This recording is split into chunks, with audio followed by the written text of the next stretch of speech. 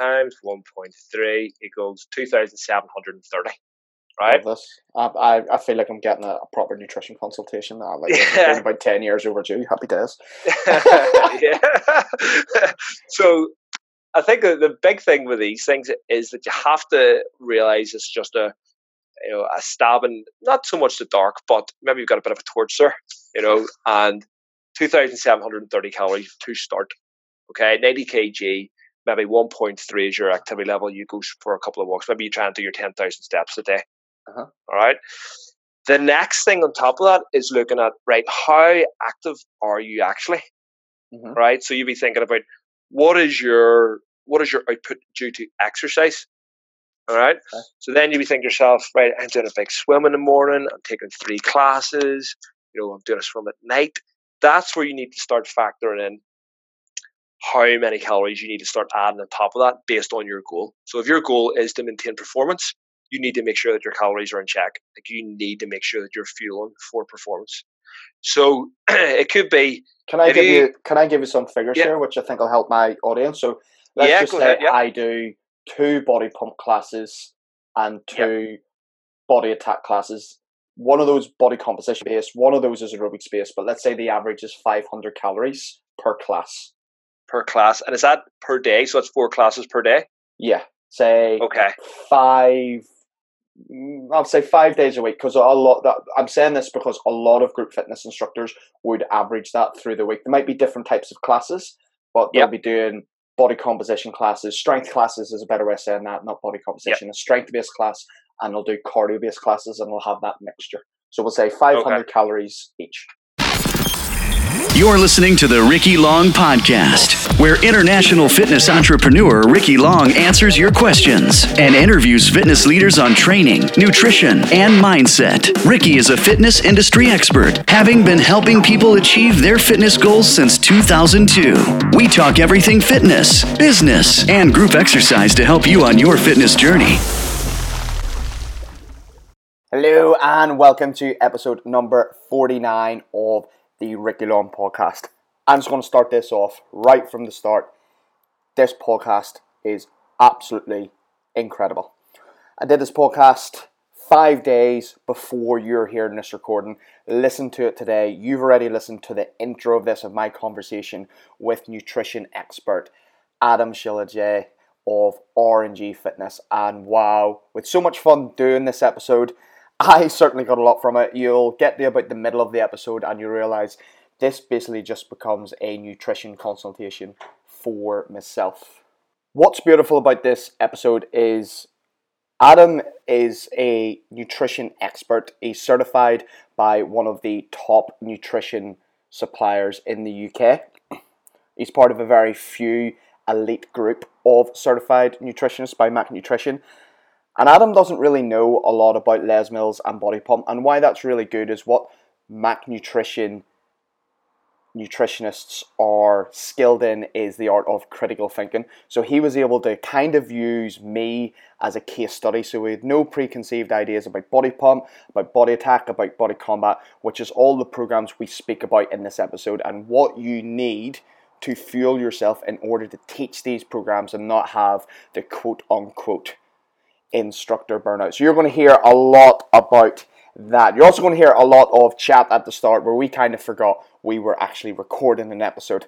This episode is 1 hour and 45 minutes long. It's a long ass episode, so I'm going to keep this real short. And I have 4 things I want to tell you about. I am swimming every single day, 5 kilometers, workout for water, UNICEF. I'm going to put the sponsor link in the show notes. Please go have a listen. Over 300 people listen to every episode. If you all donated £2, that is enough water for 12 children in Ethiopia to have clean water. How good's that? You could donate £2 and you could solve that problem. Second thing I want to tell you about is I've written a book.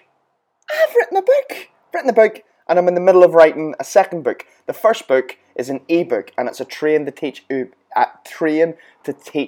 ebook. It's everything I've been through in my fitness career and what I now prescribe myself and my clients and how they can, quote unquote, train to teach. What that means is you're training your body to teach your group fitness classes. The link is in the show notes.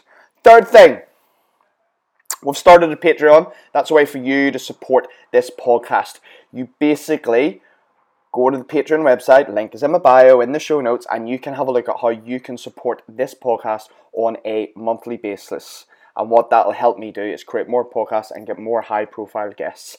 And by the way, the guest I have on next week will make you shit your pants. And the final thing, Jump 4.2 is getting a complete overhaul. The biggest thing that's changing is it's going from 8 weeks to 12 weeks. That's going to start on September 1st. The priority list is in the show notes. This episode is sponsored by Podium for Sport, and for those watching on Instagram Live, it's also sponsored by Taskmaster. Podium for Sport are Northern Ireland's Sports Retailer of the Year in 2018. Right now, they are doing incredible deals on back-to-school sports equipment for boys and girls. So please go and check them out. And without wasting too much more of your time, here comes my chat with Adam. And welcoming onto the Ricky Long podcast is Adam Shilliday from R&G Nutrition, expert nutritionist and PT. He's been doing that for 4 years now. And yep. Adam and I go back a long, long time, way before we were both kind of involved in fitness. And it'll be really good to chat up. So welcome to the podcast, Adam. Thanks very much, Ricky. Cheers for having me on. Not a problem. So tell the podcast world a bit about yourself and what you do. Okay, I guess probably a wee bit different from a lot of instructors out there. I originally did a degree in computing science, university. Then started working in IT, did a bit of traveling, came back and decided it was time to adult for a while. Got married, and then started down the whole IT career pathway. Got into management, and then that's when sort of I decided that wasn't really too happy about it. But essentially, the big turning point was spending my 30th birthday in the maternity ward when my son was born. Mm-hmm. And shortly after, someone bought me a book. Sounds really corny actually when I say this back, so forgive me for this, but somebody bought us a book just about teaching your kids stuff, and one of the things was teaching them to follow what they want to do. And when I really thought about it, I was miserable in IT, miserable. So I actually sat down and had a good think about what I actually enjoyed, and where I think I should be going.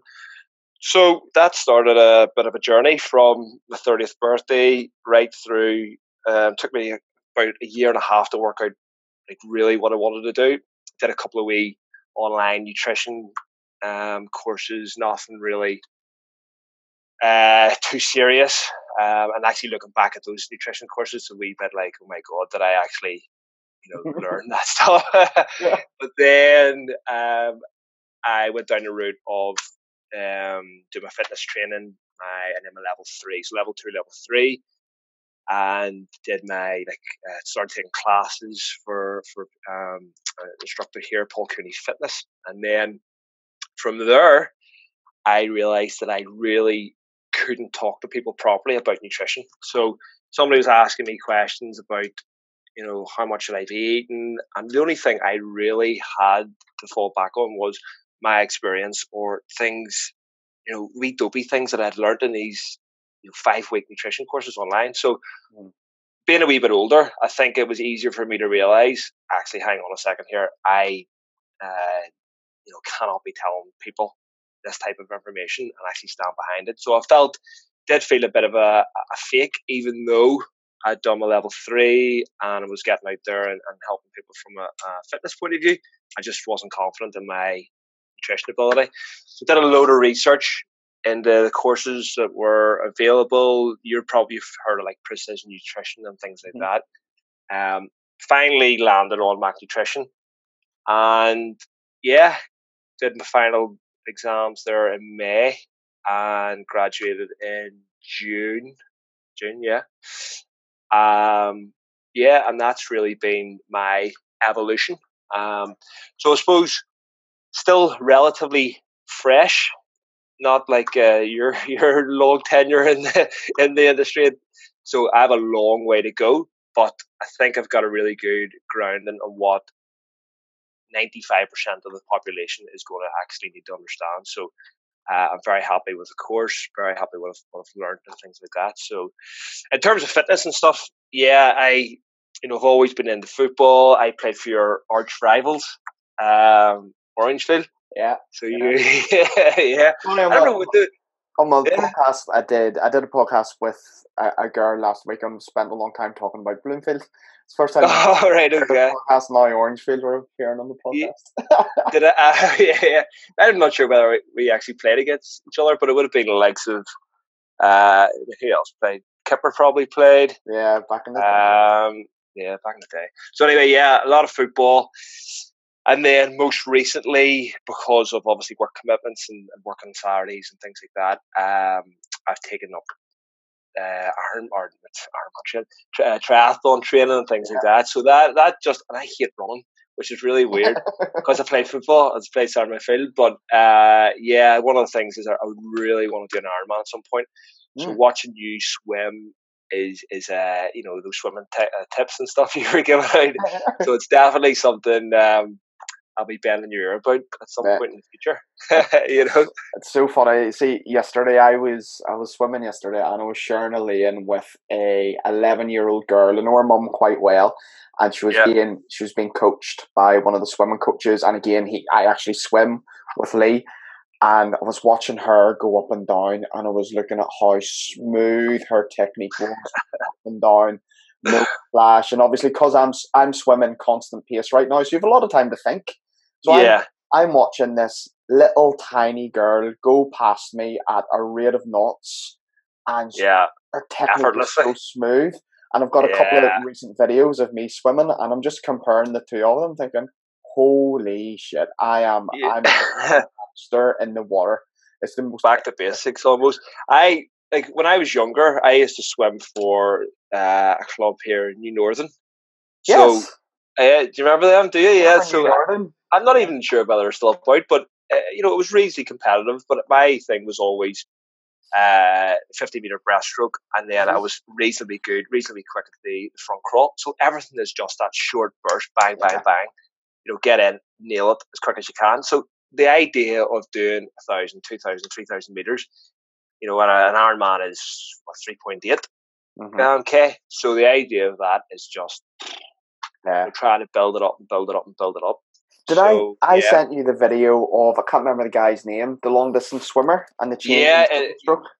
Trying to slow it down, that's one thing. So I don't know whether you've been up to Let's Go Hydro. Do you know up the Cardiff? No, I'm writing that down for the next time. They do open water swims on a Monday, Thursday and Saturday morning.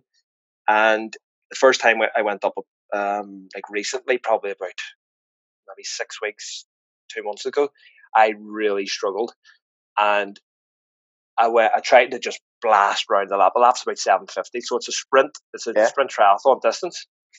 And, you're talking about a slower stroke rate. That is a massive difference. I went round fairly easily, went around a couple of times. So the difference in the ability to slow the stroke rate right down is crucial. Totally. It's like evolutionary for me. For the non-swimmers kind of listening, I use the analogy of, imagine Usain Bolt and Mo Farah. Imagine Usain Bolt trying to compete with Mo Farah over a marathon. Yeah. He'd be fine for the first 200, 300 meters, and then his running form just isn't efficient for that. He could still cover the distance. He'd just be walking at some point. And it's the same when you're swimming. So if you imagine your hips, when you're sprinting and you're swimming, you want your hips to pretty much face the bottom of the pool the whole time. Okay. But when you're going long distance, you want to face the side of the pool, and then the other side of the pool. Yeah, and then that will slow your arms down in front, and it's almost like one arm pulls, then you touch the other hand, and then you pull again. Yeah. And as you're doing the pull, it's your hips are corkscrewing through the water.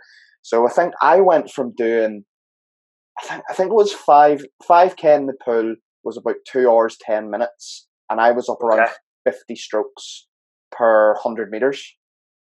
And then I watched this video and I consumed some more of this guy's stuff. I'll put him in the show notes. And I went down to an hour and 40 minutes.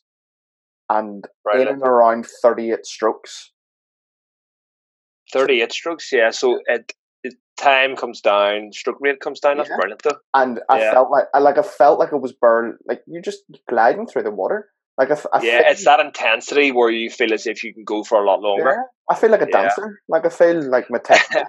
I'm just like, I feel so beautifully smooth. Then that little girl was beside me yesterday, and I felt like an angry whale. Yeah, you need to get her on the podcast. Do you know what? Just on the intensity side of things, I did the Portaferry one last year, and I said to myself, that I'm sitting in the back. I'm not going to do anything. It's not about trying to win it. Then a wee bit of competitive nature comes out, and you're like, right, bang, away we go. Your heart's beating. See, about halfway through, and this is about 400 meters in. I just like, oh shit. It started to hit me. But so I think, stroke rate, slow it down, take it from there. Was this the open water? This is the swim across. So basically, you get the ferry from Portaferry across to Strangford, then you swim back. Yeah. But the problem is the tide, the current when you get halfway across. You'd probably know this, but it just you see the wee whirlpools. You don't appreciate it until you get out. And I ended up so you shoot for a certain distance, but I ended up about 300 meters to the right, and having to just basically make a sharp turn. And then, come back. I think I ended up doing about 1,000 meters. So I was getting on the bike, absolutely wrecked. But one for the future. This will lead us quite on to nutrition, but people don't realize that when you're swimming in the open water compared to like the pool water, because it's so cold, you'll burn 3 to 4 times more calories. That's one thing I wasn't aware of. And once you start to realize that your energy and your heart rate's going quicker and you're just starting to, that nervous sort of energy. Definitely. Like my calories have shot up. From a real basic understanding, basic measurement tool, if you're using a heart rate monitor, if I do 5K in the pool, my heart rate will average now about 150 for that 5K, so for an hour and a half. Yeah. I'll do it in the open water tonight, and it's going to average about 170, and that's just right. Okay. Yeah. Okay. Yeah. Yes, it's mental. Yeah. I go from flatlining in the yellow zone, the yellow kind of blue tree. Yeah. And I'll go straight. I'll just be in the red. Just straight up. An hour and a half. I'll do high intensity training. There's no intervals. It's just high intensity training. Just bang. Yeah. Just constant. So that sort of, from a nutrition standpoint, like if you're not on top of your energy output or input there, you're going to struggle big time. Massive. Ross Edgley swam around the UK. Absolute maniac. He's joked quite a few times, and I love this. He wasn't swimming; it was an eating contest. That's all he was doing. Bananas. Yeah. He used to get the tons of bananas just sent out in a speedboat, didn't he? Yeah. Mental. So listen, you're on here. We're just kind of reminisced about swimming for 10 minutes. I know. We're going to chat about nutrition, and you did the Martin McDonald course. Yeah. Mac Nutrition. I've actually got a few of my business clients who are just signed up to his next intake. Brilliant, yeah. And I know they're going to listen to this. So, what can they expect? What did you learn? What surprises, etc.? Just to give a bit of insight. Yeah, so obviously I'd done a bit of research, but my I was very skeptical because I had done some online courses, and you're sort of left to your own devices, and you can just go away and you have to do wee exams in these wee courses. But so I was thinking, well, how hard can this be? Like, realistically, do a bit of revision, open book, grand, away we go. I wasn't really prepared in the initial sort of couple of months of how intense it was.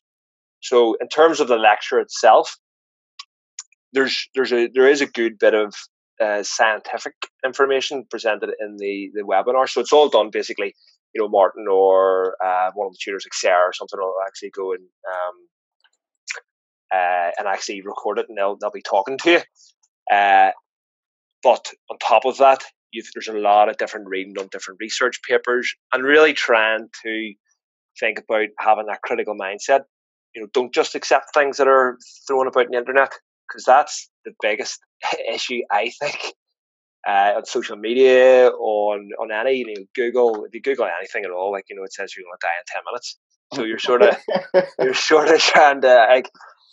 of trying to wade through all the shit and try and work out what actually can you use here. So anyway, that was a big thing. Trying to get your head around. People can have different opinions on things because there's lots of different tactics and different ways of getting to the same conclusion, but there's certain underlying principles that are fundamental to success, essentially, whether it's sports performance, fat loss, health, things like that. So that was really, really good. I think the guys will really enjoy it. Martin's a funny guy. And the conferences are brilliant. He's obviously got access now to pretty much anybody in the world in terms of nutrition. When I was there, James Krieger was on the conference before, and then I know Alan Aragon has done different stuff. So yeah, there's always somebody big there. There's one in November. I don't know exactly who's going to that one, but there's a focus on childhood nutrition, so children. So it's quite an interesting one because it's not something that I know a huge amount about. Other than trying to build a healthy relationship with kids and food aspects. So, but yeah, really, really interesting. The away days, if you like, are really good. You were at I saw you at the other conference, so you're probably the one here in Belfast, the tour he was doing. So you've been to some of Martin's stuff. You've it's funny with him and stuff, haven't you? Because most of the podcasts who are listening to this will probably know I live in Scotland, and I flew home I flew to Belfast for his Belfast tour, which was actually the first one. It was World Tour. Yeah, it was his very first one. And yeah. Do you know what was really good about that is you could tell. I want this to come out right. You could tell. I bet his 10th tour date wasn't the same as the first in terms of the content, because he had a lot of content and he kept going off in stories and tangents, and I absolutely loved that. And I think that's because he was thinking, holy shit, I'm really excited. I'm on a tour and I'm in Belfast and I'm getting to chat about everything our business does. And I think we got the most and the best content. Because I was sitting quite near the back of the room, and I could see Sarah and a few of the other ones. They were all frantically taking notes the whole way through. Yeah. So I know what they were doing. They were sitting thinking, Martin, shut up. Martin, that's brilliant. We need that story in. That slide isn't right, blah, blah, blah. I think we got the raw kind of, we were the test subjects, so to speak. It's a good audience, so to deal with. And I thought it was brilliant. And what was really, really funny is I couldn't do the night out that he did in Belfast. Yeah. Neither could I, actually. Just the way it fell. A week later, or a couple of days later, he was doing Edinburgh. So I didn't go to his Edinburgh show. I went to his Edinburgh night out. Oh, brilliant. So you didn't even turn up for the information? You had to see if it's different? Yeah, just get me drinks. But it's always... what type of nutritionist is this guy? He just organises piss-ups and goes and does runs and said... How many shots can you do in one night? Pretty much. It's all good, though. So what sort of things have you implemented, on yourself, and, how do you address your clients now with their nutrition? From my perspective, definitely the critical thinking aspect of it. So, if you have somebody sitting in front of you, it's not a one size fits all. We can talk about, the whole energy balance equation and it being the underlying factor for most things. But if you have somebody sitting in front of you who, does better on a higher carbohydrate intake, or is actually does quite well with some type of fasting protocol, you can't apply the same sort of techniques to every single person and just hope it I hope it works. I mean, that's one of the things why I held off on doing any sort of online coaching, whether it was like fitness or any sort of nutrition, because unless you're actually sitting in front of somebody talking to them, you don't see, you don't see the mannerisms, or you don't see how they react to questions, and you don't sort of get that proper information that I think you would do over an email, say, for until you're really looking for it. Mm-hmm. So for me, definitely it was how to actually speak to somebody on a level where they'd probably respond better than me just giving them information, saying, right, knock yourself out, sort of thing. So yeah, definitely just in terms of how to speak to people, and different methodologies in terms of how to get them to their end goal. All right. Okay. So when you're talking about that critical thinking, there'd be a lot of people, and probably myself included, what does that mean compared to, say, a regular kind of consultation? Well, I think it's in terms of looking at the evidence that maybe, so if you're talking about fat loss, for example, there are going to be certain protocols and certain methodologies that are going to get that person to their end goal. But it's about looking at how do you apply those in the best possible way for that particular person's lifestyle, or mindset, or just particular situation that's going to, one, probably get them to their end goal, but two, think about how quickly can you do it, rather than just keep them hanging on for a year and hopefully something happens, but they keep paying you money, sort of thing. So you're trying to do it in that sort of way, and if there's no evidence that sort of exists to try and help this person, you're sort of trying to use, right, well, what experience do you have as a coach that potentially could, but you're still trying to apply a critical mindset to that potential strategy that you're going to use, even though there might not be a lot of information in the scientific world, So, yeah. But I mean, it's if you can get that across to those guys, whenever they see stuff online, they're a wee bit less reluctant to, or a wee bit more reluctant to just believe it, and go, oh shit, actually he's told me one thing, but I'm seeing this guy on Instagram with 1 million followers telling me to do this. Maybe I should just do my dad's like, but flip me, someone you've been around a lot longer than me, so for someone in your position that's been 10 years ago, the information isn't what it is now, so you're probably have had to learn, relearn, adjust. But there's a lot of people that aren't doing things that you're doing, and they're just sticking with, no, this works, I'm sticking with this, even though I don't give a shit what the science says. But you're having to refine as you go, and I think that's probably the secret to being in this industry a long time. 100%. That's what this industry does. Unfortunately, I think science, exercise, and nutrition has only recently kind of really been defined. Do you know what I mean? Like, because we've had all this, and I think this is one of the good things about social media, is we've had all these fad diets, which were life. And like, I remember promoting Atkins. I remember, and I cringe when I say that, I remember saying the words that is a fat storing food. That is a fat burning food, because of things I had been told by experts. Whereas what social media has done is basically, quote unquote, calorie deficit, you will lose body fat. Yeah. So whatever you do to get a calorie deficit, you will create conditions. And I think that's where the industry's, it'll always do this. It'll always go full circle. Like, we're very much back to basics. But Ricky, that's the thing though. You're as you're saying there, you're admitting to the fact that you did that. Most people would try and hide that under the carpet, and say, "Oh no, that's I didn't do that," or blah blah blah. But don't get me wrong. If you can't admit you're wrong, like you're don't get me wrong. I've deleted the YouTube videos and on Facebook delete all the posts. On Facebook memories every day. I check that, and it's not to see what I was doing a year ago. It's to see what shite I was talking 5 or 6 years ago.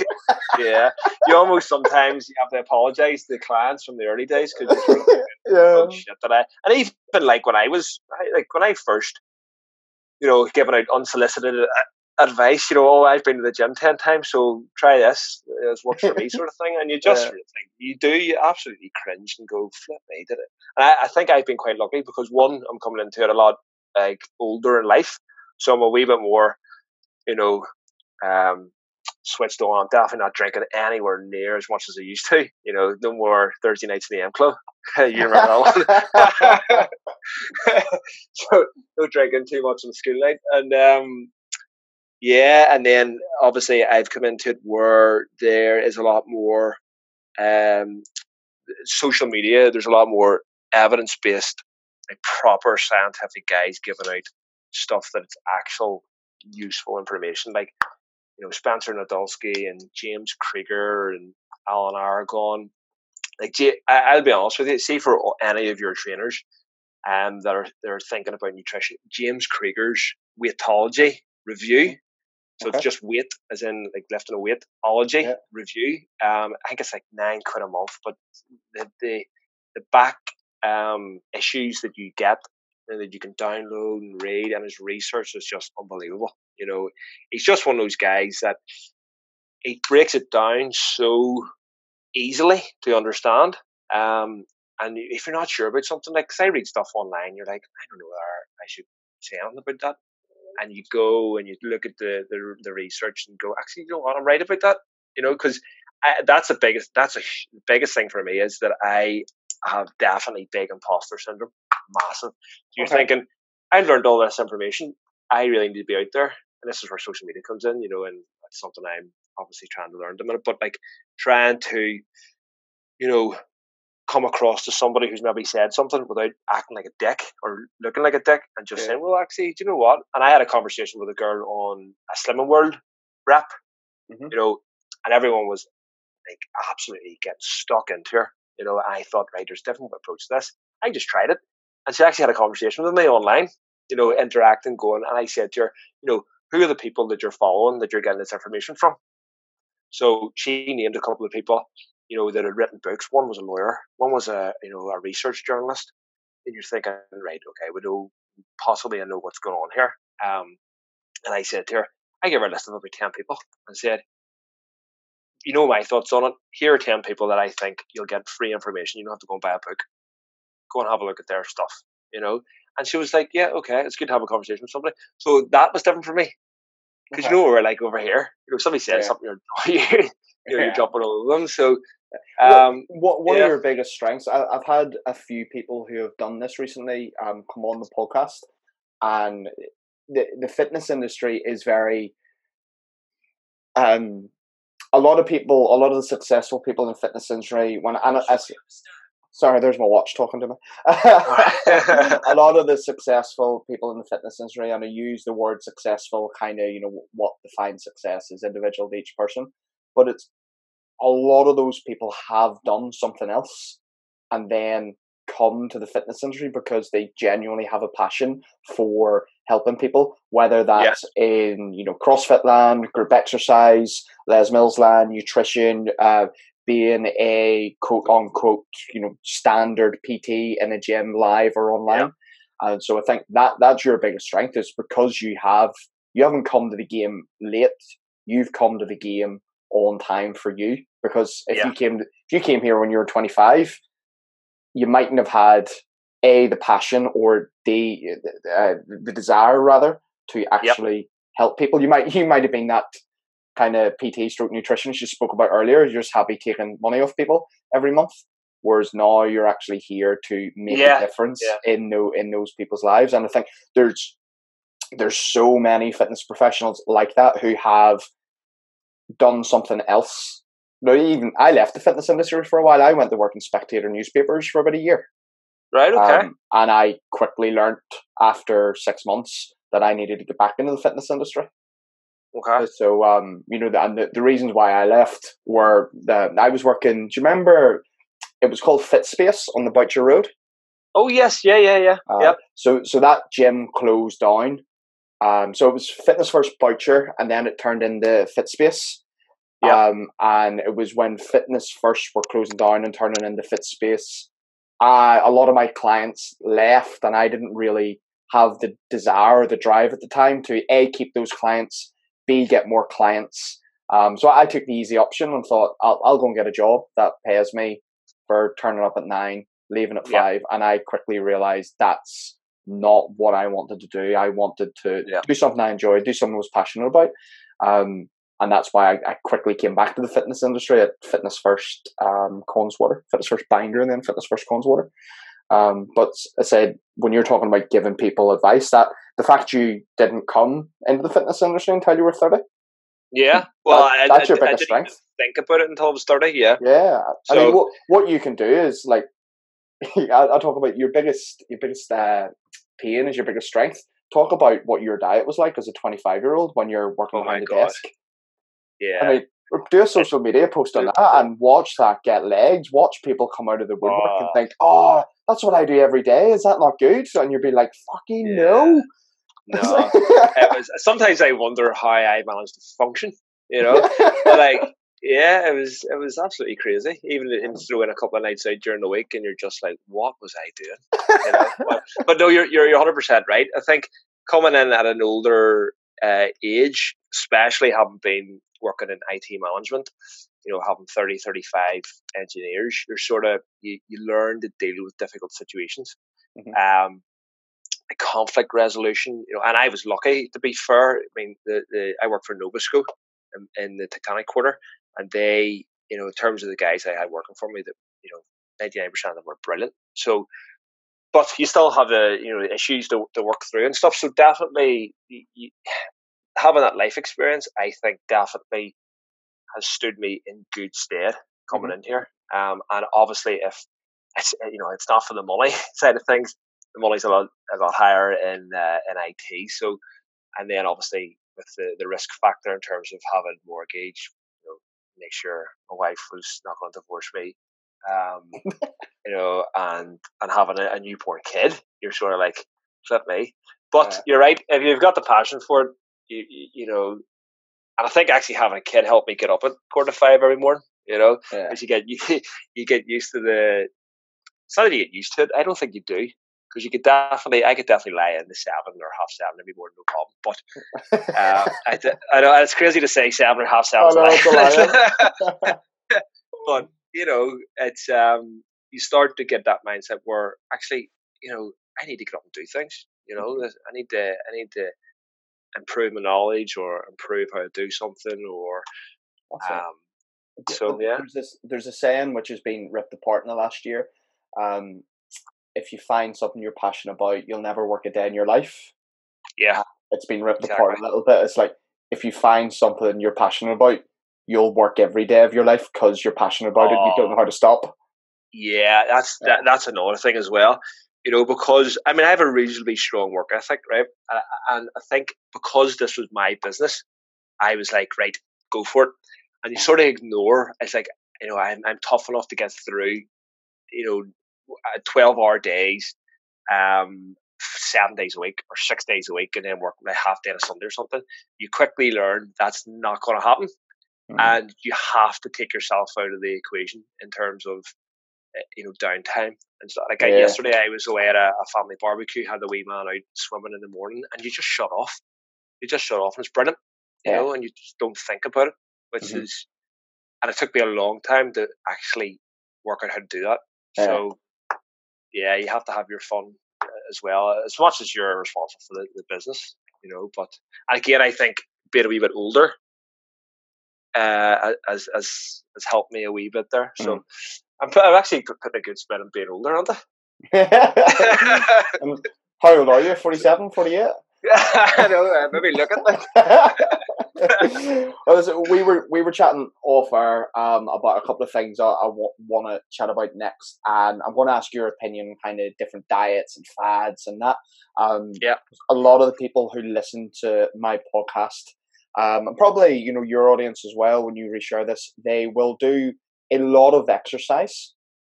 Specifically my audience, a lot of them will either do or teach a lot of group exercise classes.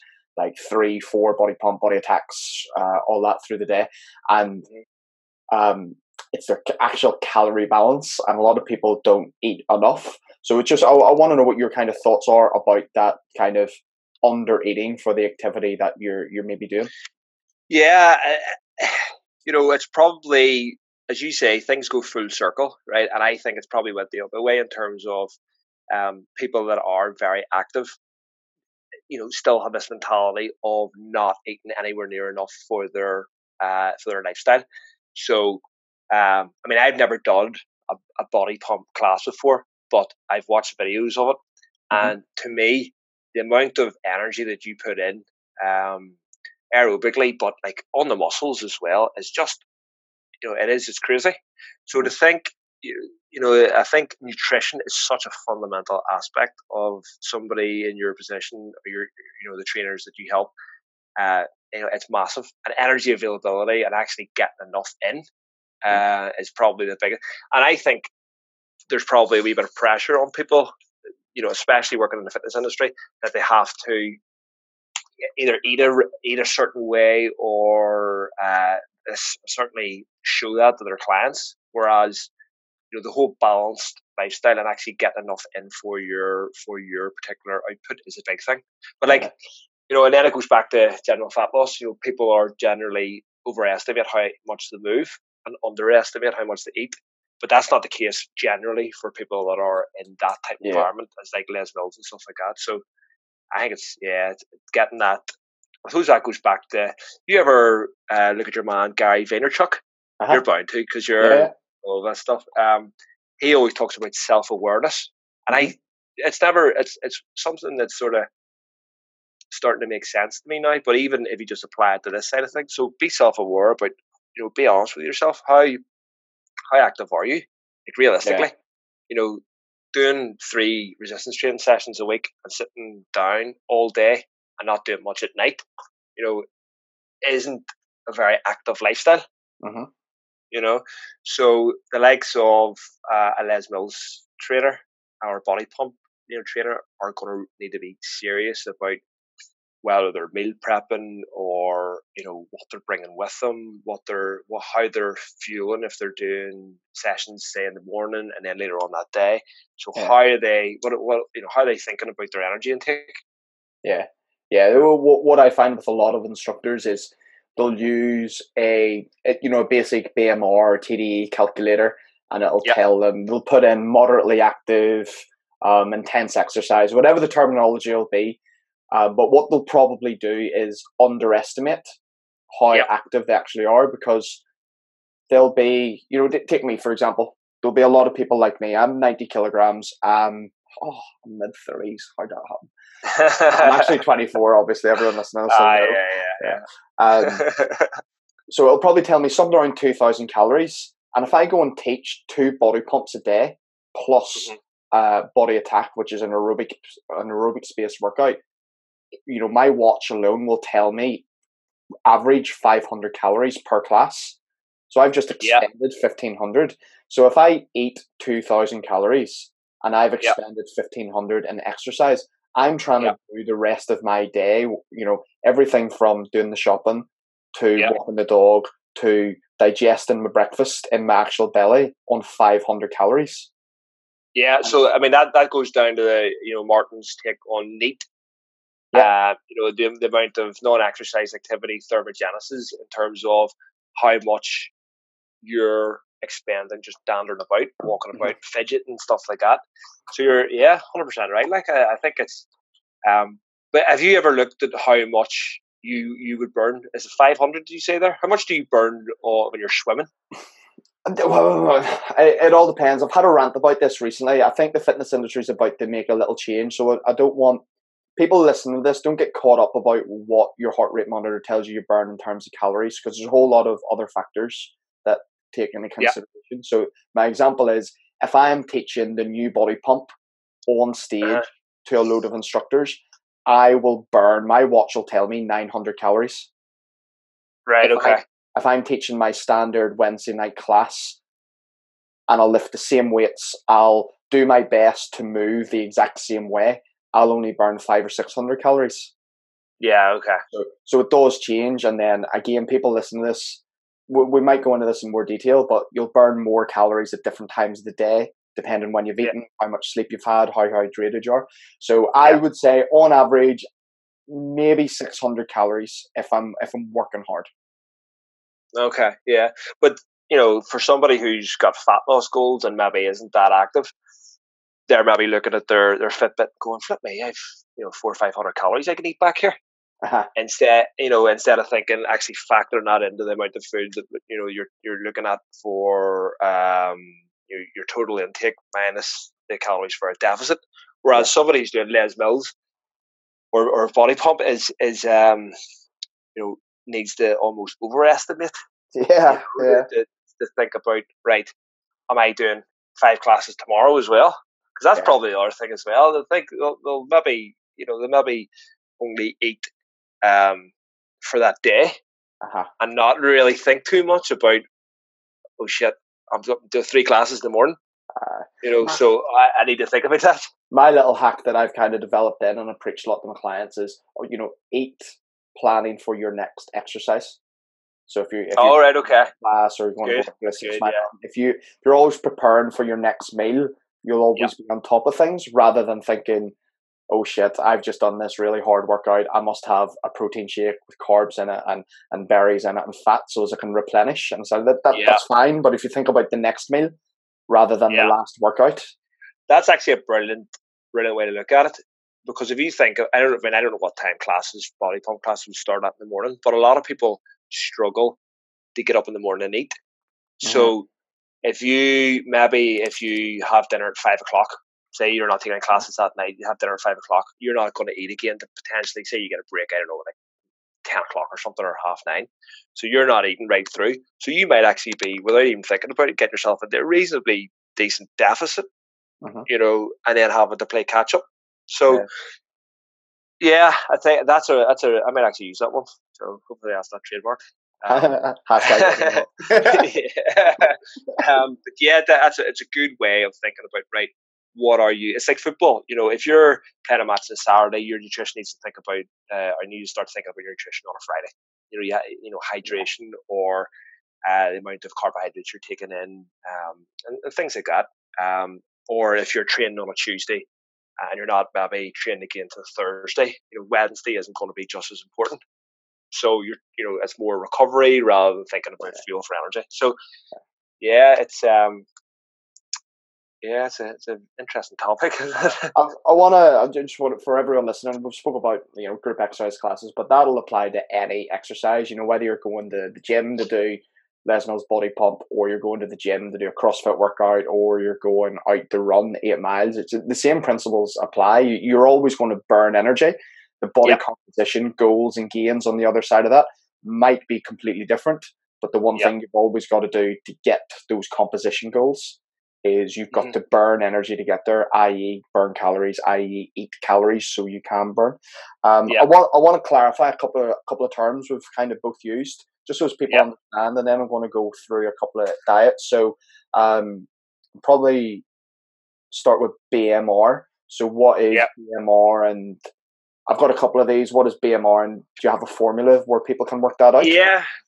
Basal metabolic rate. So essentially, the way I try and explain this to people to keep it really simple, I suppose it is reasonably simple. It's about the calories that amount of energy that you're going to burn if you're just sitting there. So the amount of energy that your organs need to keep functioning. So your brain activity, central nervous system.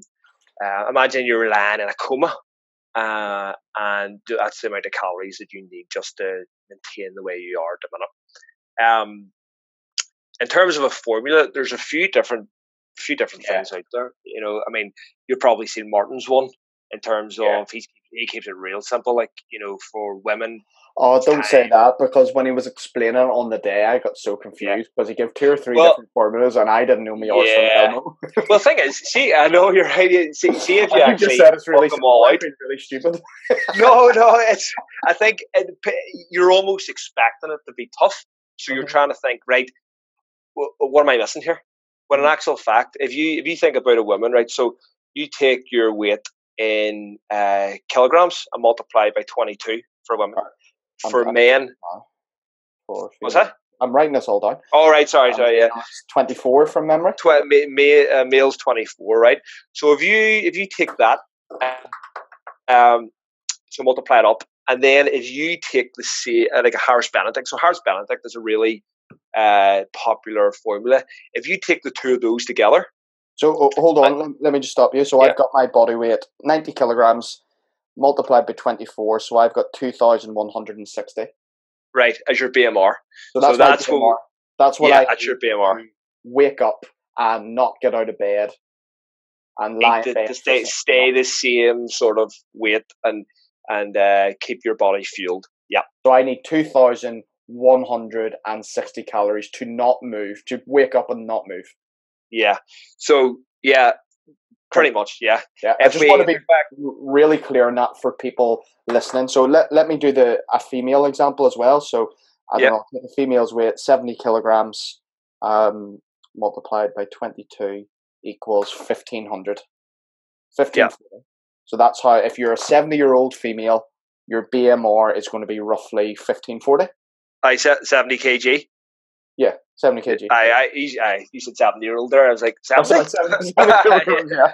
Because I was thinking, right, there's a lot more variables come into this. But there is, yeah. You're 2 steps ahead, all right. Yeah. No, so that's as basic as I would go. I'd caveat that by just talking about lean body mass and things like that. But I would say for anybody sitting here thinking, where do I start? That's where you start. Okay. The Harris Benedict method it does exactly the same thing. It's just a wee bit more long-winded. So it brings into play your age, your height, your current weight, and your gender. Okay. All right. So there's one for male and there's one for female. And maybe you put a link to the formula on the show notes or whatever. But essentially what that means is you should come out with somewhere in and around the same number. Okay. All right. And then we use this as our starting point. So roughly that's where you need to start as an energy intake. Then what you need to look at is your output.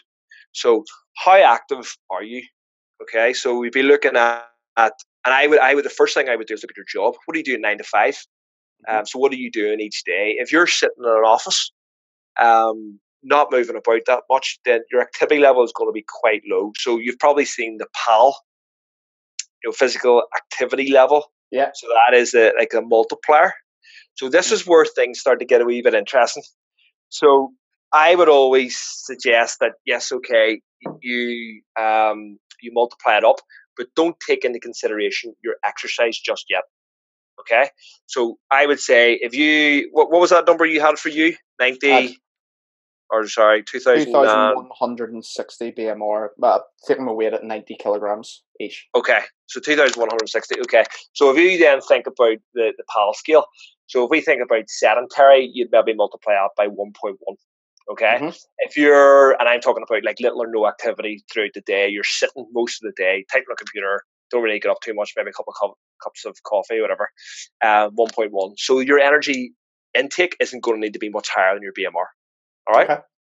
Then you think about the way the actual one is like lightly active, moderately active, and then very active. So to say lightly active is 1.3. It's light activity some of the day or walking about. Moderate activity on the feet most of the day. So think like a good one is like a postman or door to door. One of those guys, electricity salespeople. Those guys.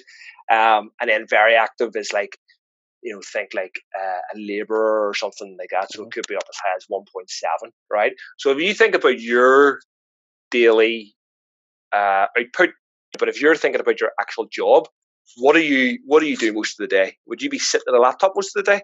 Yeah, laptop, phone. Phone. So probably your BMR isn't going to need to be multiplied too much by. So if we say lightly active, so some walking about, maybe some going for a dance or whatever, say 1.3, right? So if we take your 2,100 Okay, 2100 times 1.3 equals 2730. Right? Love this. I feel like I'm getting a proper nutrition consultation now. Like this has been about 10 years overdue. Happy days. Yeah. So I think the big thing with these things is that you have to realize it's just a stab in not so much the dark, but maybe you've got a bit of a torch there, and 2,730 calories to start. Okay, 90 kg, maybe 1.3 is your activity level. You go for a couple of walks. Maybe you try and do your 10,000 steps a day. Uh-huh. All right. The next thing on top of that is looking at, right, how active are you actually? Mm-hmm. Right. So you'd be thinking about what is your output due to exercise. All right. Okay. So then you'd be thinking to yourself, right, I'm doing a big swim in the morning. I'm taking 3 classes. I'm doing a swim at night.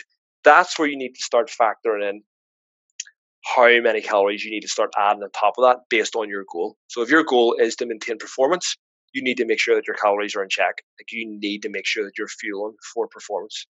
So it could be. Can I give you some figures here, which I think will help my audience? So let's just say I do 2 body pump classes and 2 body attack classes. One of those body composition based, one of those is aerobic based, but let's say the average is 500 calories per class. Per class, and is that per day? So it's 4 classes per day. Yeah, say 5. I'll say 5 days a week because I'm saying this because a lot of group fitness instructors would average that through the week. There might be different types of classes, but they'll be doing body composition classes. Strength classes is a better way of saying that, not body composition. A strength-based class, and they'll do cardio-based classes, and they'll have that mixture. So we'll say 500 calories each. Okay, so then say 2,000 calories, on average, then per day. If you're saying that's 5 days, what I would tend to do is that's 10,000 calories across the week from those classes, right? So if you think about what's 10,000 divided by 7 over a 7-day period. Oh, have you got your calculator right there? It is 1,000. I'll tell you right now. It's 1,428. Okay. Right? So if you then think that's your only activity, so we had you on, what did we say, 1.3, didn't we? Yeah, so we had you 2730, right? 428 equals 4,158 calories. Per day? Right? Per day. Okay. Right? So, and the reason why I've done that is I have taken that as an average across the 7 days. So that's basically me saying, right, eat this every day, and that'll even out across the week, rather than saying, right, on Monday to Friday you want to go higher, and then Saturday, Sunday's going to be lower to even it out. Because generally speaking, Saturday and Sunday you're not going to go low. And correct me if I'm wrong, is that figure based on maintenance? Yes. Okay. So I would say if I wanted fat loss, what would the percentiles be? Well, in terms of that, really comes down to the individual. Okay. I would always say if you're going to be a very active individual, you do not want to go into a severe calorie deficit, because you'll do that for about 3 days, and then you'll hit the third. Mm-hmm. So, do something quite sensible, like, let's say, without going into percentages, let's say like a 500 calorie deficit. Okay. So let's go down to, even just take a round number, and go down from that figure down to 3,500. See how that works out. Right. Okay. If you're, and then from there, then you could actually monitor that and say, right, well, 3,500 maybe isn't going at a rate that I would like it to. So let's take it down to 3,300, 3,200. Am I still able to function properly? Mm-hmm. Do I have enough energy to actually perform classes? If I do, 3,300, stick to it. Then it gets into the realms of how accurate are you being in terms of tracking. If you're happy with your energy levels, if you're happy with your mood, your sleep, sex drive, if you're happy with everything, then maybe you just stick to that number and reevaluate maybe in a month. Mm-hmm. If things start to either fat loss stalls, or potentially your energy levels start to go a wee bit, then it's maybe, why don't you come back up to maintenance for a week? Keep it there for a week, re-energize, and then maybe start again. Or maybe start off with 3,500, and then see. So yeah, but the big thing for me is that people confuse performance with actual just eating. So while you're performing or while you're taking the class, they maybe still have that body composition in their head rather than thinking about the performance aspect of it. So yeah, it's good that you brought up that difference. If you want to also drop some body fat, then yeah, go for like a small calorie deficit and then change it as and when you need to. But the same thing is, you hitting 4,158 calories, you might find that it actually puts you into a bit of a surplus. Maybe you're not just as active as you think you are. You're maybe not burning 500 calories per class. That is where we go back to self-awareness and think, right, okay, I need to reevaluate here and then change it as you go on the fly. But that's where your information to your your trainers and stuff comes in, because you'll be able to go. You said there about tracking. Yeah. How do you recommend people track their food? So again, this is very individualized. There's a huge. I feel as if there's a big negative sort of swing towards or negativity towards MyFitnessPal and things like that. And I've never really understood that because people get very, very passionate about lots of different things in life, and I always think to myself, I've heard this somewhere as well, so I can't even give somebody credit for this. But anyway, I'm stealing it. They essentially, working out how much energy you should be taking into your body for your lifestyle and your needs, I think is a hugely important part of life, in my opinion. The end goal, in my view, is always to get to the ability where you can eyeball something and go, yeah, fair enough, or just be happy with how you're eating, and you're not putting on too much weight because you're not happy with it. I think that's the end goal.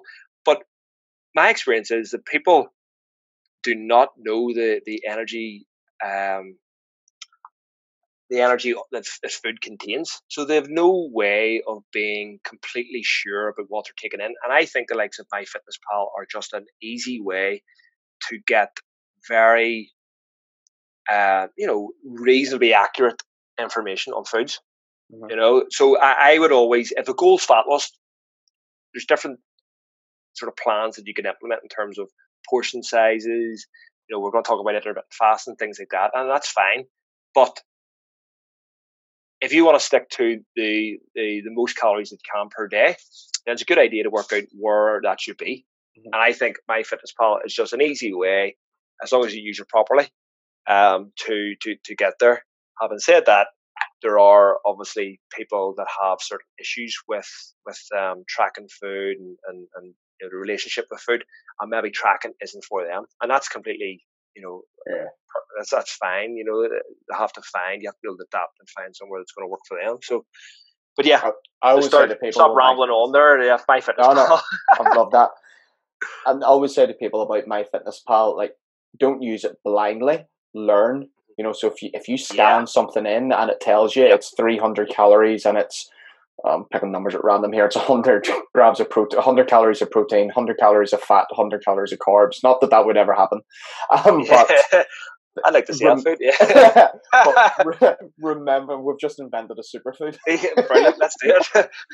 Let's do it. Just remember that. So it means, like, next week, if you want to have the same food, and you're in the shop and you see all these different foods, you can identify out of 10 things on the shelf, what 3 of them are in terms of their nutrient density. So you can pick up the ones that actually suit, rather than think, I need to scan everything I ever eat so as the figures on my phone add up to what the app tells me they should add up. Is that actually learn how many carbohydrates is in a banana, and then it means before you go to exercise, you'll know how you feel in a full banana compared to a half banana. Yeah, I think that's, again, nail on head there. If you are reliant on MyFitnessPal, you then become, and I think maybe this is where the negativity comes from. It's like, oh, I can't eat because I haven't scanned it in. Well, the whole thing is learning to understand how your body reacts on different foods and energy intakes and things like that is all part of the process. Yeah. So scanning, as you say, like scan a banana. It's maybe a medium-sized banana in your eyeball, like going, right, well, I know what's in that, roughly, give or take. You're not. I was really cruel to a girl last week. No, Right. I did explain myself afterwards. So she was talking about how much she loves MyFitnessPal and she used MyFitnessPal for absolutely everything. And what she would do is some days she would put her food on MyFitnessPal before she eats it. Okay. So before she leaves the house, she puts her breakfast on it, puts her lunch, puts her dinner, and that's all she's allowed to eat. So she knows exactly. And I do know her quite well, so I can have banter with her. So what I'm about to say, I wouldn't do this with a stranger or somebody I don't know. I just said, well, did you hear that MyFitnessPal is shutting down on the 1st of August? And she looked at me and she was like, why? And I said, because Facebook have bought it and Mark Zuckerberg doesn't want it. He wants to use it for something else. I come up with this. It's really good. I come up with this. That's good. Elaborate story. And her face dropped and you could see the panic in her because she was like, what am I going to do? I don't have MyFitnessPal.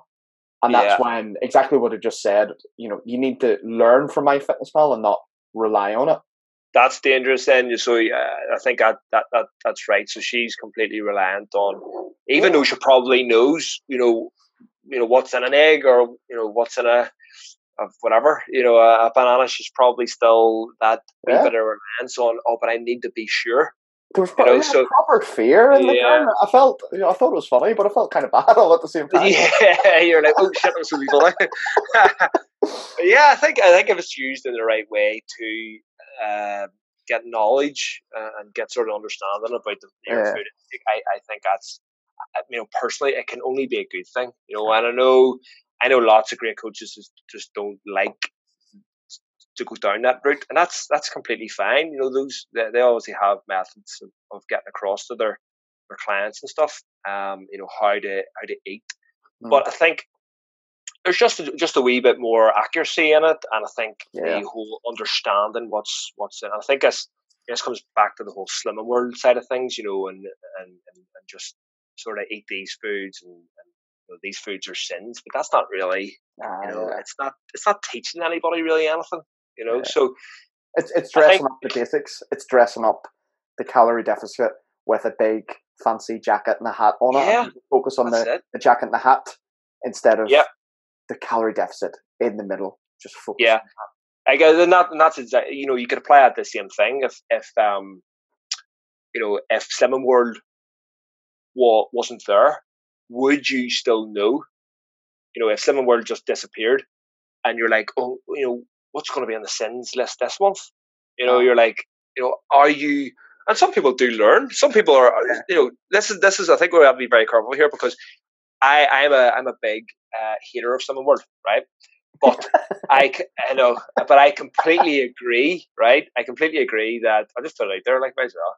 But I completely agree that Slimming World and Weight Watchers and stuff like that will transform people's lives. It will, because people will invariably eat in a calorie deficit, and they will find a way based on a Slimming World plan that they can eat and stick to that nutrition plan for the rest of their lives, and they will be happy as Larry. And see those people, that is amazing. I don't know what percentage of people that could be, but they that's why it's still a business, because it works for some people. But the whole thing that has to be is that you're giving somebody the ability to make their own decisions based on knowledge. You're empowering them. And if they understand energy balance and want to go and do Slimming World because they like meeting up on a Friday night for whatever it is, £5 a week and getting weighed, so be it. You know what I mean? If they like that, then fair play to them. But for me, I mean, it would blow my argument out of the water completely if Slimming World turned around and introduced calorie calculators. You know what I mean? And they'd be like, guys, look, energy balance. Here's all the energy intake, and and why they haven't done that, I just don't understand. They could do a Joe Wicks. They could do a Joe Wicks, Go for and don't even admit it, and just go, energy is the most important thing. Throw in one day, but Joe Wicks gets a bad rep as well. I think the fact is he's got so many millions of people exercising, which is only a good thing. His nutrition's questionable in terms of how that came across. So, but What I wanted to chat, I'm just very conscious of time, because of how much time I have left. I'm talking shit here, sorry. No, it's been good. Do you know what, it's funny, I was going to talk about this at the start, the last few podcasts I've done, I've had, people who sound proper, like Belfast accents. Yeah. I had a guy on Friday, I had Dan on, and I had Demi on for Thursday as well. Right. Dan's from Dublin, and we just sat and spoke, and it goes in a completely different direction. It's all good content, and you're just the same. I didn't expect to have a nutrition consultation live on a podcast. I'm absolutely delighted. Okay, good. Sometimes I think though, like if we're two Belfast accents, although I think yours is quite clean. You know what I mean? I think it's easier. I've been told that mine's horrendous. Like I don't know how what you think, having lived in Scotland. I know how you have to change your accent over there, but my mates were just over at the weekend. I mean, they say I sound like Graham McDowell, that I'm really, really posh. So, fuck, you're nowhere near as bad as that. He's wild. So I don't know how to say "atsas now." It's that's us now. So yes, I wanted to get your thoughts on a couple of different kind of fad diets. So what are the popular ones we've had recently, like veganism? What's your thoughts on that? Veganism, yeah. It all depends. There's a couple of different things. Obviously, there's the ethical side of things in terms of how animals are killed and stuff. And if that's your thought process on it, then that's fine. I'm like all for it. Brilliant, really good. If you're choosing it as a dietary lifestyle for no other reason than you like eating in a vegan approach, I would sort of suggest to be a wee bit more mindful of the foods that you're taking in. So obviously, veganism, you're not getting meat, you're not getting dairy, things like that. So, omega-3 fatty acids and things like that, you need to be very careful in terms of what you're going to be missing there. Sometimes I think as well, like, people have heard that veganism is a quick way of like losing weight, and it probably is, because let's be honest about it, you're probably going to be eating less calorie dense foods, but at the same time, then that would go at odds with anybody who's trying to say build muscle or put on weight and things like that. So that's not to say you can't, as a vegetarian or a vegan, you can't build muscle. You just have to be very careful about the types of foods that you're taking in to sort of help that process. So, I mean, look, if somebody's a vegan, then so be it. I know a lot of people, take a piss out of them and stuff like that, but I'm very much so along the lines of, if you're a vegan, that's fine, but you just need to be realistic about how you're eating based on your goals. Thoughts on intermittent fasting? Personally, I'm a fan of it. I would, people talk about getting into a deficit, and if it might not be suitable for somebody who is as active as a body pump trainer, just because of energy availability and things like that. However, having said that, some people can wake up in the morning and do 2 or 3 classes, no problem, go for it. My personal view on it is that it can be used with fat loss clients that maybe aren't too active, and you could throw it in there. Maybe they like to have breakfast, not really a big breakfast, not really too fussed on lunch. Skip lunch, have dinner. So the pros there are you're getting to get into a deficit as long as you don't go bananas either side. If you skip breakfast, lunch and dinner. But then there's other negatives around it. If somebody is maybe going through a period of binge eating, or one of those types of conditions, grouping foods together and having saying to somebody, right, you can only eat between 12 and 6, isn't necessarily a good thing, because that is just like a red flag to a bull, you know. Yeah. And just eat as much as you possibly can, 12 to 6. Yeah. And that's just that mindset of, you know, what happens when they go outside of that intermittent fasting protocol? How do they introduce themselves back into the real world? Yeah. Your man, what do you call him? Jordan Sayat did a really interesting video on his YouTube channel the other day about not intermittent fasting, but about rapid fat loss protocols. Okay.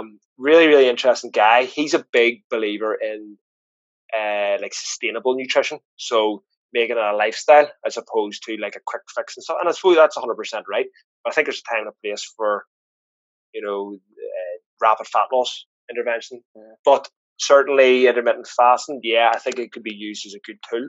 There's no, you know, I know there's some interesting studies out there, but there's a lot more that would sort of suggest that total energy balance is the key, rather than thinking that there's any major health benefits from intermittent fasting. You know, some people do fine on 2 meals a day, 3 meals a day. You don't have to have 4, 5, 6 meals a day, you know. So I was going to ask you next about aggressive dieting. Aggressive dieting, yeah. For me, it should only really be used in certain situations. If you have got a lot of weight to lose, you know, being quite aggressive initially, I think, is a really good place to start. Maybe for some people listening, could we define aggressive dieting? Let's say above 25% of a deficit. Okay. You know, so you're thinking a big deficit based on what they're used to eating. Yeah. You know, but there's a couple of different things with that. It'll give them good motivation, you know, so they'll see progress very early on. A lot of it might be water retention or water weight. So, you know, you just have to sort of manage their expectations. But generally speaking, if they're able to stick to it for, say, 3-4 weeks, they're going to see a decent difference. And then what you might do is just bring them up a wee bit, and then you can try it again. You know, and then there's a certain stage you'll get to. And again, you know, me being in this type of industry for 4 years, I'm still learning these types of things and trying to work out how aggressive can you be with people, based on their mentality and things like that. But I mean, it has its time and its place. I definitely think so. It's a complete odds with sports performance. Yeah. You know, things like that. So I wouldn't suggest anybody, you know, starts doing aggressive dieting if they're coming up to big. This is where the whole boxing thing, you know, and making weight. This is where there's a massive problem there, like massive problem. I think if you understand how deficits work, you can, you know, and you've got enough time. You've got 12 weeks, you've got 16 weeks, or whatever. You're able to introduce that deficit a lot easier. Yeah. You want your weight to be on the way up when you're getting into the ring, rather than pretty on the much way down. Yeah, your energy levels, quote unquote, will be pointing the right direction. Yeah. Yeah. So your muscles are used to getting fed rather than used to being starved. That's kind of the analogy I've always kind of thought. That's how I've thought about it. Yeah, but that's the thing. If you're going into a weight or like a weigh-in, and you're used to being at that weight for, say, like a week, you know, that weigh-in it's going to be very, very easy to then you know, get all the carbs in. Mm-hmm. You know, the day before the fight, or the day of the fight, or whatever, because you're not going to have to eat like sort of huge amount just to bring yourself back up to you know, because you've dieted so aggressively. So I think it's interesting, and a really interesting one on making weight is a guy called Danny Lennon. So you've probably seen him before. He runs Sigma Nutrition. So he does a podcast. He's had Martin on a load of times. Brilliant guy. I've listened to him a lot, and he has a guide on how to sort of make weight. So if any of your listeners are interested in that, you know, I can't say any better than he can. I want to thank you for that's the first name drop you've given, which I can actually spell. All the other ones I've just scribbled on a page. I'll send you through a list of all ones that I use. But you end up building up. The good thing about Facebook is, right, this is one thing that I've really tried to do, and probably to the detriment of any friends, is I know I try to use social media as a learning tool. So, like on Facebook, I'll set 10 people that I know are going to have decent content on my subject, and I'll make them the first post that you'll see. So, they'll actually be at the top of your feed. So, we probably have mates wonder why I haven't liked pictures of their kids in 2 years. That's why. It's not that I don't like you anymore or whatever. It's just that the first 10 posts are going to be something I'm going to actually read, and then it's probably time to go off Facebook. I do the same with Instagram stories. So I'll mute a lot of people's stories unless I know I'm going to get something. Or like my mates were over at the weekend.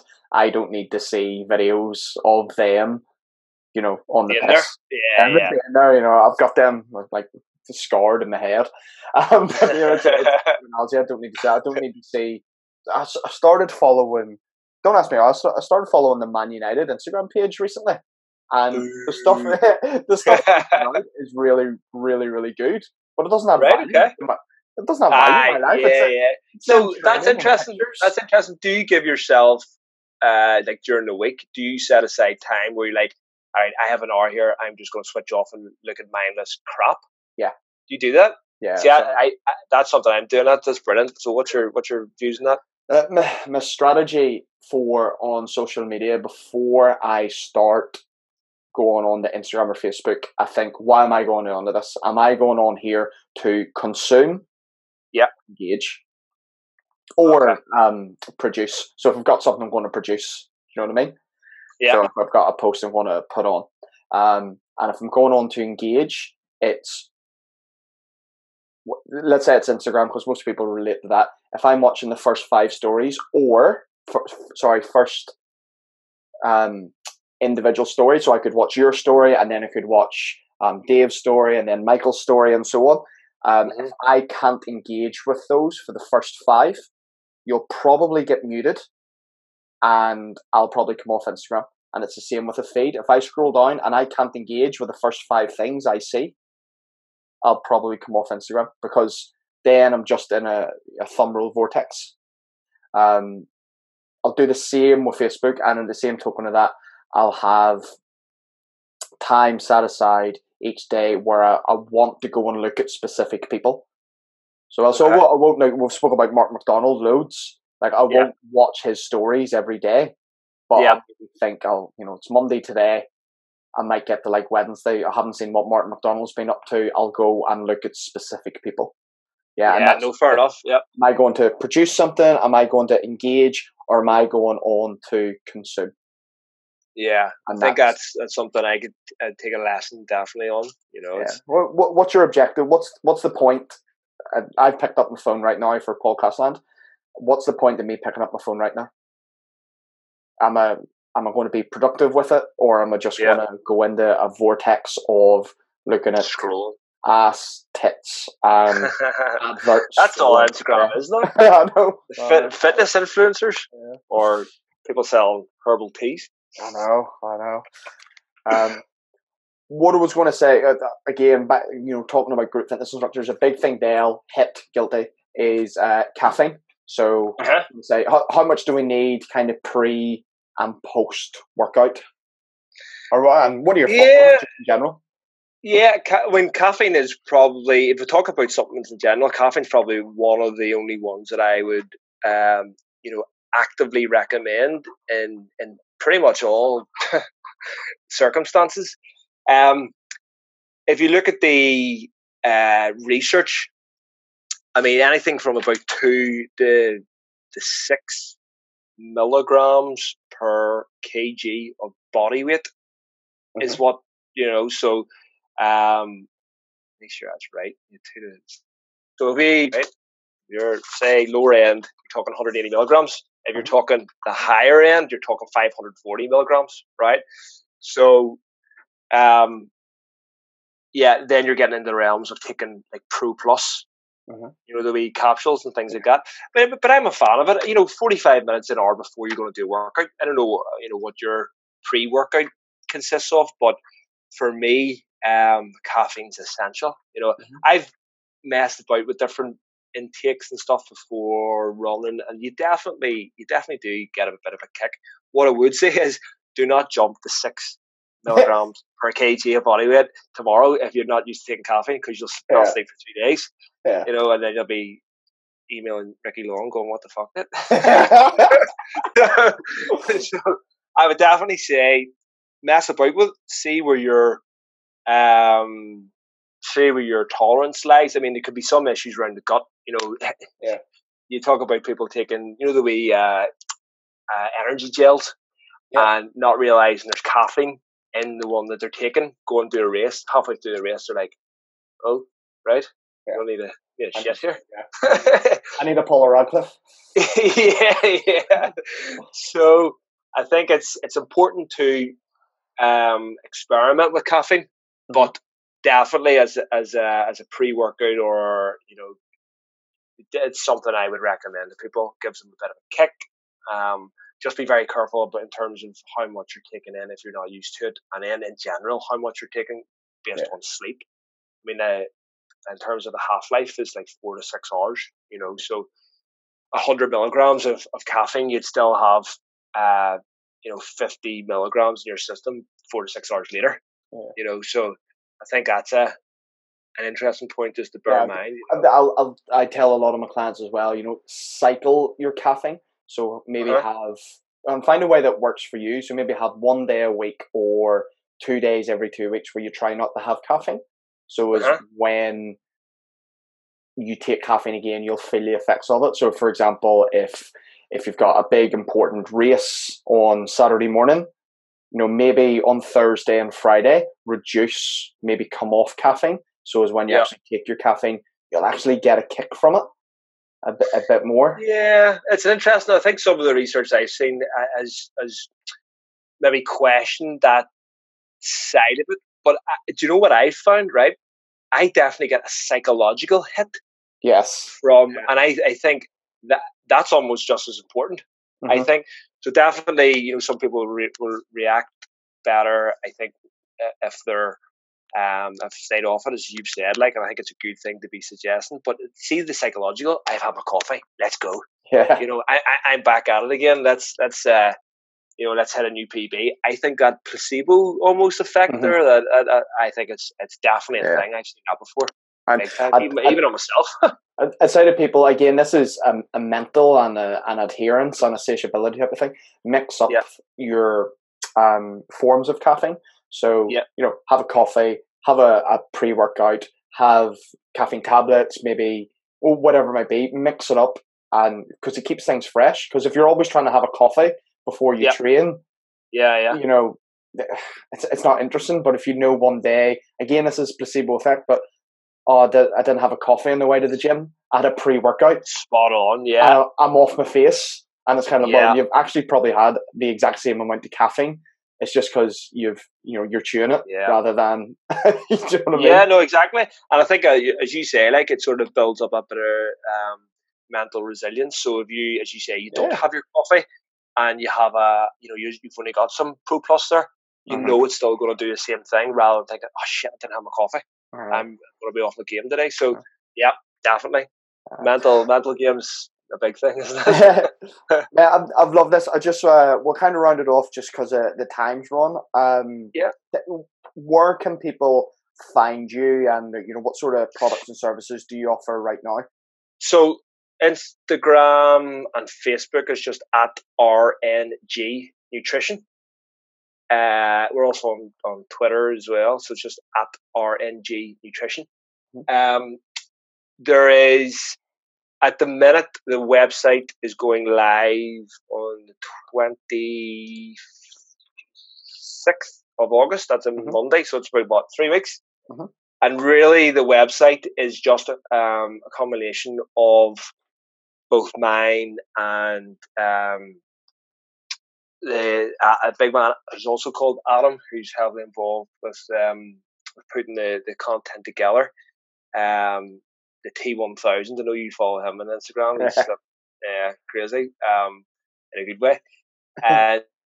And so yeah, I mean, really, what you can expect from that is trying to guide people, and it's a wee bit for people that have no idea about nutrition, and then looking at like sports performance and things like that. So hopefully trying to provide as much value as possible across the spectrum, based on the information that we've learned from MNU and obviously our personal experiences and stuff. So that's going live at 26th. There'll be various different options. There'll be like a sole membership, and then there's like more individual, and then there's like proper sports performance, nutrition and stuff. So yeah, that's pretty much it. And then obviously I have my own personal training as well. So it's just Rise and Grind NI.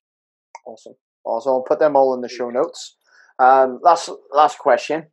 Yep. 2 questions rather is what would you tell your 20-year-old self? I would give him a slap for sure. To give people context, when we were both 20, we were probably in Magaluf. Yeah, in fact, that's exactly where we were. I forgot about that. Not me. Yeah, we were in Magaluf. Yeah, that's exactly where we were, enjoying life. So yeah, that's we idiot. I think I wasn't at 20, but anyway, I would probably tell myself to actually just play the long game, but follow my heart almost. Really think about what I wanted to do. I think possibly too many people fall into something because whether it's money or they think it's the next best thing, and they just go with the flow. And you can end up doing 10 years of that and go, shit, So definitely play a long game, because nothing's ever built in a year. When I started this, I was like, I have a 10-year plan, in terms of actually building a serious business. You're already there. You're past that and just enhancing it. So for me, I have a long, long way to go in terms of learning and actually building a serious business. So as much as I'm being serious about it now, I think it needs a long. So yeah, pretty much that. Just find out what you actually want to do, and then it doesn't matter how much money it pays, just stick to it. Yeah, play the long game. I like that, how you said that. Yeah. I always ask people this one is, what app do you have on your phone that isn't social media could you not live without? Do you know what? I know people would probably say something to do with like mental health or like downtime and stuff, but I have a real interest in shares, right? Not that I do a lot of share dealing, but so there's honestly, I have so it would be either Business Insider, right? And I don't pretend to know what's going on in the world of business, but Business Insider, or the likes of like a London Stock Exchange or something. And really all that's doing is just following a couple of companies and trying to work out, how they run their company and shareholder value and all that stuff. And I just have a bit of an interest in it. I actually got it from my dad, basically. He's interested in it. So it's just something that it's completely different, to... I think it's an age thing, because quite a few people have been saying to me about that, and I'm like, I've downloaded this little stocks app, and I'm kind of looking at things. I'm not really understanding. I'm not understanding what I'm looking at, but I understand more this week than I did 2 weeks ago and 4 weeks ago. And I'm just kind of looking at figures changing, and I'm like, oh, okay, so if that figure changes, this one's going to change as well. Because companies work off each other, and then I've been looking at it thinking, I might take all my savings and put it into that one. It's very interesting, because in our industry, pension's not a sure thing. So you're thinking to yourself, how can I make my money work? I suppose is the old saying. And for me, it's more thinking about, what type of funds or what type of companies might have a potential to, instead of getting a shitty, savings interest rate or pension, it's like a managed pension that maybe does 2% a year. Could I make 4% a year or 6% a year? I think you just have to be smarter, because as much as we love being our own bosses, the money's not always guaranteed. So you're trying to work out, how do I, with money coming in, how do I make the most of it? My mate, I was on my mate's Tommy Gentleman's podcast about 2 years ago, and he asked that question: what would you tell your 20-year-old self? Yeah. And my answer was, invest in Instagram. Buy Instagram, be Instagram. Yeah, true. Tell you what, if you had a time machine now, like, you'd be a winner, like, wouldn't you? Instagram, Facebook, who would have thought? There you go. Good, mate. Well, listen, I've loved this. I think I'd love to get you back on the podcast another time. Okay, Brennan, really enjoyed it. Ricky, thanks for having me. Cool. Thank you, and I'll catch you on the other side, and I'll put all of Adam's notes, contact details in the show notes. Cheers, mate. Cheers, Ricky. Bum, bum, bum. We are out the other side. Really hope you enjoyed listening to mine and Adam chat. I don't like to call them interviews as such. They are just chats, and we're starting to get a really, really good flow on these podcasts going. If you're a group fitness instructor, please, from that episode, just take the basic maths equation that Adam did with me. Your BMR, that's your age, weight, height, multiply it by 22 or 24, depending on your gender, and you're going to get your BMR, and that's going to give you a real solid foundation of how many calories you need to eat just to tick over every single day. This episode is sponsored Podium for Sport, Northern Ireland Sports Retailer of the Year. Please check them out on Instagram. Right now, specialising in school equipment for boys and girls. Back to school equipment, I should have said. That's us done. Episode 49. You are listening to the Ricky Long Podcast, where international fitness entrepreneur Ricky Long answers your questions and interviews fitness leaders on training, nutrition, and mindset. Be sure to leave a review on iTunes.